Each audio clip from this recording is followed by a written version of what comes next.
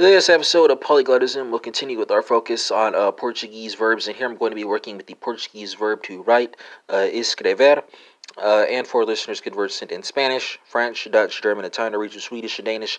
There will be translations and spellings for you as well, so folks conversant in any of those languages can make the connections that they want to make. And I'll be proceeding by person and number here. First person singular, second person singular, third person singular. She will write, he will write, it will write. Overturned Citizens United. Corporations are not people, because when was the last time you said it will write at all, right? Outside the context of maybe a computer, right? But are computers people? I don't know. They don't get to vote. First person plural, and then third person plural. You know it's going to be good because I got a little catch line after the third person singular. Portuguese folks, you'll take us away here. So what are we going to be working with? We're going to be working with escrever. That's the base infinitive spelled E-S-C-R-E-V-E-R. And our endings are going to be escrever, escrever as, escrever a, escrever hemos, escrever ao, right? Endings are E-I-A-S-A, E-M-O-S, and A-O. French folks, let's translate the Portuguese to the French. It's going to be écrire, right? That's the infinitive spelled E-C-R-I-R-E. So écrire, écrire a, écrire on, right? Spelled E-C-I-R-E. That's the base infinitive. Endings are A-I-A-S-A-O-N-S-O-N-T. Dutch folks, let's translate the French to the Dutch. It's going to be zal, schrefe, and zullen, schrefe, right? Singular for zal, that's the singular version. So Z-A-L space S-C-H-R-I-J.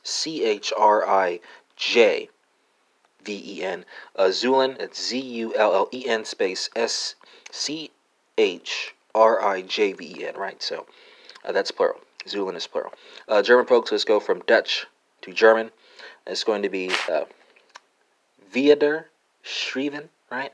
Verse schrijven, vert schrijven, warden schrijven for everything plural, right? Conjugated forms of warden are W-E-R-D-E, W-I-R-S-T, W-I-R-D, W-A-R-D-E-N for everything plural. German infinitive is spelled S-C-H-R-E-I-B-E-N. Italian folks, let's translate the German to the Italian. That's going to be, I think it's a second conjugation verb, scarivire, right? Scarivire, spelled S-C-R-I-V-E-R-E. So scarivire, o scarivire, I scarivire, a scarivire, hemos scarivire, ano, right? Endings are O, A-I-A-E-M-O, and A-N-N-O. Norwegian folks, let's translate the Italian to the Norwegian. That's going to be skal, skrive, right? Spelled S-K-A-L space S-K-R-I-V-E. Swedish folks, translate the Norwegian to the Swedish. That's going to be skor, skriva, right? Spelled S-K-A-L-L space S-K-R-I-V-A. And Danish folks, translate the Swedish to the Danish. That's going to be sket, skriva, right? Spelled S-K-A-L space S-K-R-I-V-E. And Spanish folks, escribir, I think that's the infinitive, right? So escribir, escribir, as, escribir, a, escribir, hemos, escribir, an, right?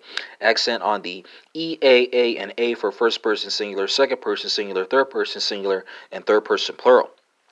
And that concludes this episode of Polyglotism, which focused on the Portuguese verb to write, escrever, and we had comparisons to French, Dutch, German, Italian, Norwegian, Swedish, Danish, and Spanish, and this episode is in English, so that's 10 for you.